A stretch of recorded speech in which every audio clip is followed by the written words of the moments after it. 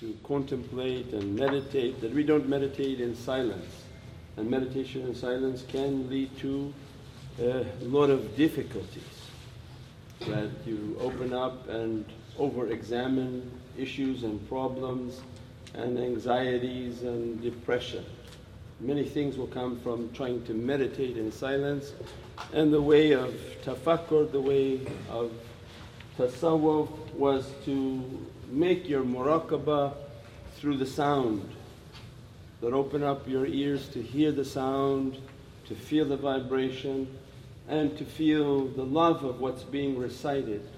Like we said last night, it's not important what language it is, because everybody loves nature and nobody understands what the birds are saying, what the ocean is saying, what anything in nature is saying. So it's not a matter of my mind understanding, but for me to actually hear with my soul. Are you really hearing with your soul? Or is it only goes to the superficial head and then blocked out? So then the first levels of tafakkur and meditation is that they close everything off and that they put a sound when they're going to meditate, and that sound should be blocking any whispering that coming to the ears. So I mean that's the importance. So people walk in and say, oh, why kind of meditation is this? Well, these guys are very loud. It's exactly that, because we're not the kind that meditate in silence, because then you over-examine and that can become like crazy people. Overthink every issue in life and before you know it you're way out there. So tafakkur is supposed to bring a sense of calm and peace into the heart. So then you set up your scenario that I'm in an ocean of light, my Lord. In front of me light, to the right of me light, to the left of me light, behind me light, above me light, below me light. Because in reality in these 6 directions you're actually being attacked by negativity. Every direction is a negative force trying to bring you down. It's a football game, you have the ball and Satan is running after you. If you don't know it, he's probably already tackled you. But if you've been inspired to come to these types of association, it's a reminder that we're not getting a free pass into paradise and into world of light and then I can just say, I want peace and peace comes. It's the reverse. When you want peace you have to fight for it. You have to only fight yourself for it, nobody else, because that doesn't bring peace. It means the great struggle is the struggle against myself. So then awliyaullah come into our lives and begin to teach. Awliyaullah are those whom are enlightened and God gave them a light and a reality and send them back amongst mankind to bring them back to the ways of love and muhabbat, the ways of peace and moderation. So as soon as they fight themselves. That I realize that at every direction there's a negative force coming towards me. So then my meditation and my tafakkur is to open that reality and that sense of peace. So then I'm going to play these beatific sounds. Whatever the sound is that you find to be beatific and opening of your heart, the warmth within your heart coming, Qur'an, Durud al-Sharif, Nat Sharif, salawats, whatever people want to listen that you feel is bringing a softness to the heart. You repeat it because you can repeat something 1,000 times and you don't know on the 999th time somebody got it and they say, oh, and now I understand what you're talking about. For years people can sit with you and they hear it and God says they have ears but they don't really hear. They block out 99% of what you say and Allah knows what they're taking from what your lectures. So the concept of continuously repeating is also for the benefit of myself, to recalibrate myself. Is our meditation, our tafakkur is under extreme duress. We don't meditate in a peaceful, quiet environment. We're trained to meditate in the loudest and most crowded and most aggravated condition. Because if you can connect in that, then you can find peace throughout your busy life. But if you're saying, no, has to everything be serene, quiet, everything has to be perfect, you're not going to find that spot on this earth anywhere. And therefore then you will never meditate. So meditation was in the busiest environment, in the crowded environment, in every type of difficulty. I put my nice earpods on, I play my salawats, and I begin to train on how to connect my heart. And there's a light within my heart, and I've given a certain amount of time, and God has given everyone that light, gave us a life. If you ever ask yourself, why has God given me life onto this earth? If you believe there's a power that is supreme, and He's the originator, the fashioner and the architect. For every scientist and every intellectual person realize there's a hand, there's somebody who has designed everything. If we believe in that supreme power, means then there's a reality then been put upon us. Why have you created me? Did you create me as a source of entertainment? I come, I play like an avatar, and then I leave this earth? There must have been a purpose in my existence. If not, then we have a very petty and horrible existence. If there's no reason that we're here, there's no special cause for us to be here, then only Allah say, no, it's exactly. As a matter of fact, your seed, your jad would be your children, your brothers and sisters. When your father met your mother, 500,000 hajis went into her womb. Are we getting where we are? We're wondering, what is he talking about hajj? 500,000 hajis went into the womb of your mother.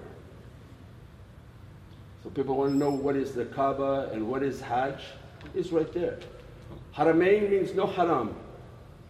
So when they say the Haramain, the Kaaba is a one egg, is a oneness, is a one seed.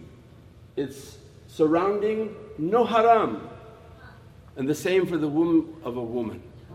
Her womb is the Haramain. No haram should be upon her stomach. She's not to reveal her stomach. She doesn't belly dance and show her belly, because God has given her a secret at her stomach. She has the power of birth and creation. As soon as these 500,000 hajis are released into the womb, they're fighting to kiss the black stone. Now Allah's saying, you see the hajj? Do you really have eyes to see? Don't you see? And then you go to school, take biology, and you look at the microscope and you see all these little hajis in white. You say, oh my God, this is hajj. I see these guys, all in white, there's no identifying thing. And they're all going after the Kaaba.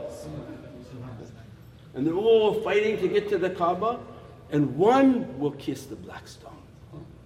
One, when he gets there, Allah says, this one got the key, got the ticket.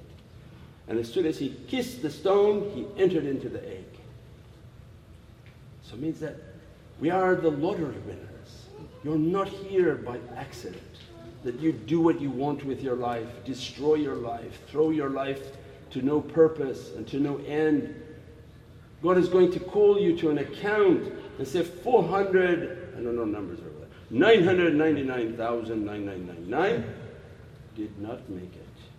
They went. You got the ticket. Now what you did with that ticket, you went into the egg, you went through all the difficulty of being in the womb, and then Allah that's why Ar-Rahman is the one, Al-Arsh istawa. The Sifat Ar-Rahman, Allah said, I sat upon that Sifat of Rahman. Allah's might is upon Sifat Ar-Rahman, because the Rahim of the woman is that secret of birth. When the egg enters and the sperm enters and becomes a creation going to be formed, as soon as that creation is born, Allah gives it a noon, gives it a light and a noor, and it's now under Rahim, Noon, Rahman. It's granted its existence under the attribute of Rahman, that I sent you as a mercy. You enter through this creation as a mercy, You appeared into this existence with a noon and a nur and a light. What are you going to do with this light that I gave to you? Then our life becomes a reflection of that reality. When you look with your children, because Prophet ﷺ described that your family, 50% of your deen is your family and all the loved ones that you have around you. And you look to your family and you begin to realize that you gave your child a life, a good life. From whatever means you could, you fed them, clothed them, housed them. And the greatest distress you have is if they don't take care of themselves. If with the life you gave them, they are destroying themselves. They are drinking themselves to death. They're doing their drugs to death. They are wasting themselves on a couch and not doing anything but video games. It is the greatest torment for a parent, unless the parent is high and not in their aqal. A normal parent, their Jahannam is to watch their children perish before them, waste the very existence that God has given to them and that they have given to them. I fed you, I clothed you, I gave you, I sacrificed. Many parents work 2 jobs to put their children to school, to do whatever they can. And this is why Allah says, half your deen is a family, because everything Allah asks of you and asks of me, we are also asking from our loved ones. That I'm giving to you and you're not going to do anything with it. And this is how you want to destroy it and disseminate and decimate it and bring it down to nothing, and your life becomes heartbreak for all of your existence on this earth. Then Allah says, if you're sad from that, imagine my sadness for you. And so Allah doesn't have attributes, no, but this is for us to understand God Almighty does have a love for His creation. It's not the tormenting His creation. Of course He has a love for His creation and He only wanted the best for it. I gave you the lottery, I gave you an existence, you came now into this world, what are you going to do with it? He gave us the noon and we came through the womb, we took a breath, now we're under Rahman, and that noon is a nur, is a light. That light is like a little candle within the heart. And Allah is saying that this is only a temporary candle. Your purpose on this life was to worship me. And they describe the vastness of worshipness. Worshipness is not only salah and praying. Worshipness is working hard. Worshipness is meditating. Worshipness is taking care of your family, their needs, their desires. Spending time with your family and your children. Worshipness is everything that good. They say even cleaning your home is worshipness. It shows thankfulness to Allah that you gave me this home. You gave me a car, you like the car, you don't like the car, it doesn't matter. It's for us to show gratitude. That's why all these successful programs of gratitude, because it brings divine mercy and grace in our lives. So my life was to worship. My life was to be of service, not to serve myself and entertain myself and obliterate and destroy myself, but to nurture a light that was given to me on how to serve. My Lord, I want to do kind acts, good acts. I want to help other people. Just like I don't like to see my children destroy themselves, God does not want to see you destroy yourself. So this light that He's given to us, everything we do is how am I nourishing this light? My Lord, this light that you gave to me like a very precious candle. So then they may give you like a little test that take this candle and walk around with it and pray that it doesn't blow out. For if that candle should blow out, you are finished. And just walk around with the candle and see if you can keep the light of this candle to be lit. How you take care of it so that wind doesn't hit it.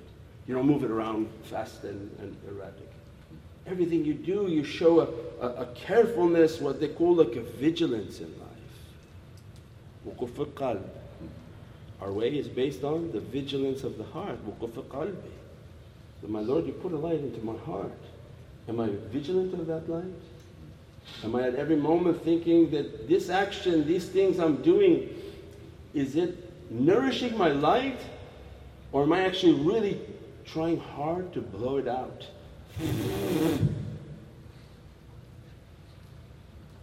99% of people on earth now, it seems like they're trying to blow out their light. If we're not doing something good, we're most likely doing something bad. And that light is being like flickering until we take our last breath, and if we didn't build it, it's finished. Go into the abyss of nothing. Why Allah would want that? To enter into nothingness? So then meditation and contemplation was to reach a reality. This light that you have given to me, I want to nourish it. I want to safeguard and protect it. My whole life with the teaching of these guys will be, how can I do and what actions can I take that will let the light to become stronger? I don't want a candle anymore. Means their zikr, their amal, their actions, the things that they do, they make their heart not a candle. It becomes like a flashlight. Once it becomes a flashlight, it becomes like a spotlight.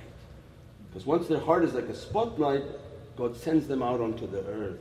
To go wherever you go, the light shines so strong from you that other people's hearts can be sparked and illuminated. That's why keeping the company of good people. You show me your friends and I'll tell you who you are. It's a fellowship. It's not a path by myself, it's the fellowship of the ring. That was good for the Lord of the Rings face. It's a fellowship of love. When we keep this fellowship, we're growing this light, blossoming this light. Then if the fellowship is good and the teachers are good, they teach you by good actions. Give food away, give some actions, do something that's not benefiting you directly. Do things that are sacrificing of your time and your effort and all of your ability. Not everything is about how to give yourself a goodness. You like chocolate, so you come to an event and bring chocolate so that you can eat the chocolate. You know they can't have sugar, but he brings maple syrup over because he likes to have pancakes with the maple syrup. So bring something and do things that not necessarily are for myself, but for the benefit of other people. You do your zikr, we do our practices, then all of this breathing and meditating is, my Lord, send a light. I don't need to see. I'm not trying to meditate to open up and pretend like I can see things, and then all of a sudden all my meditation becomes sort of mental visions and mental insanity where I'm just going into the world of illusions in my head. No, I just want to reach your light. I'm nothing. Just give me a light, Ya Rabbi, send a light into my heart. Let me to feel the light coming into my heart, and you breathe that light. And before you know it, you feel the movement of that candle in your heart. You feel that every breath is coming in, the candle becoming fierce. At that time, when the teachings of the Shaykh, they become lit. When the student becomes lit, they feel an energy every time they breathe. Every time they do a practice, they're lighting up. Their whole back of their neck and their hands will heat up. Because they're no longer a candle, they're like a furnace. That Allah sparked their heart and they have an eternal flame moving within them. An eternal flame. A flame that Allah granted to them from the Bahr al-Hayat. That you have reached my eternity. And from this ocean of eternity you are being dressed and blessed. These are the realities we're looking for. When you meditate and contemplate and breathe and bring the light, they dress you from the oceans of nur. Your right eye has nur and their left eye has hayat. That from their right eye a light comes out from sifat al-nur and puts light out. Because Allah dressed their reality with light. So anyone deficient in light, merely their associations can replenish the light of people. From their left eye is Bahrul Hayat. When Allah says everything perish but what? The holy face. Well, Allah's face. Allah's face unseen. But there must be a reality that can't be understood that reflects the creation. For I created Adam in my likeness, that from my 7 divine attributes I dress your face. That when they look at you, they're being dressed by my attributes. So from their right eye a nur comes out and light be given upon their reality. From their left eye Bahr al-Hayat and oceans of Hayat come out and they reach towards their eternal reality. They feel the energy of that presence and that association, so that they can take their candle from a temporary existence to an eternal reality, where their candle now is lit like a flashlight. And it's no longer going to be sort of moved by the wind. They become more and more firm in their practices and their belief. When it becomes stronger and stronger and stronger, this is a station we call faith. Faith is not something, I say I have faith. Go to the mosque and say, how many people have faith? 99.9% say, oh well, of course we have faith. Who said you have faith? Faith is not something you say you have. Allah says in Qur'an, tell the Arabi, no, he merely accepted what you're teaching. But Iman is a different level.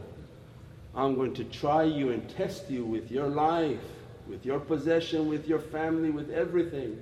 I'm going to test you like those who came before you.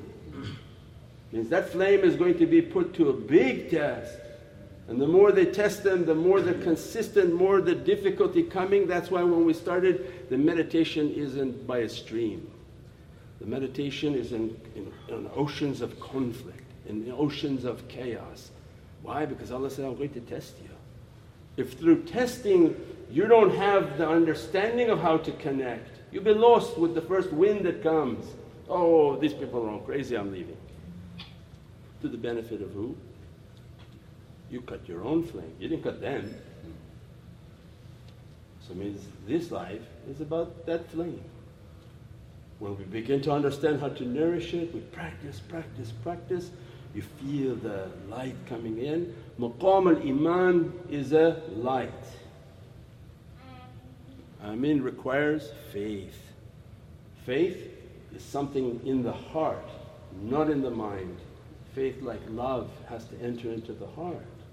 We pray that Allah dress us, bless us with a deeper understanding that these practices are to open the realities of the heart, and they have a system. They're not making anything up.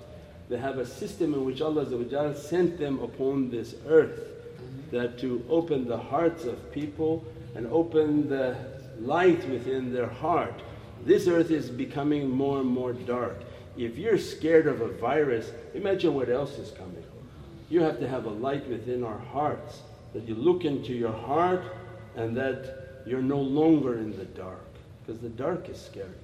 But if your heart is illuminated and you're looking within the heart, you see the light in the tunnel, around the tunnel, and everywhere at the tunnel.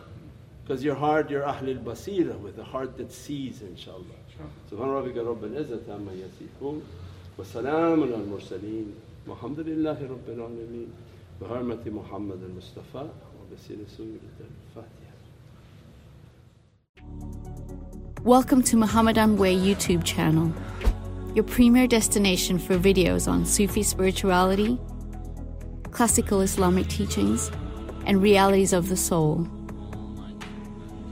With a library of over 1,000 videos and new titles uploaded weekly. Join us to discover true meaning and inner peace in our often troubled world. Click the link now to subscribe.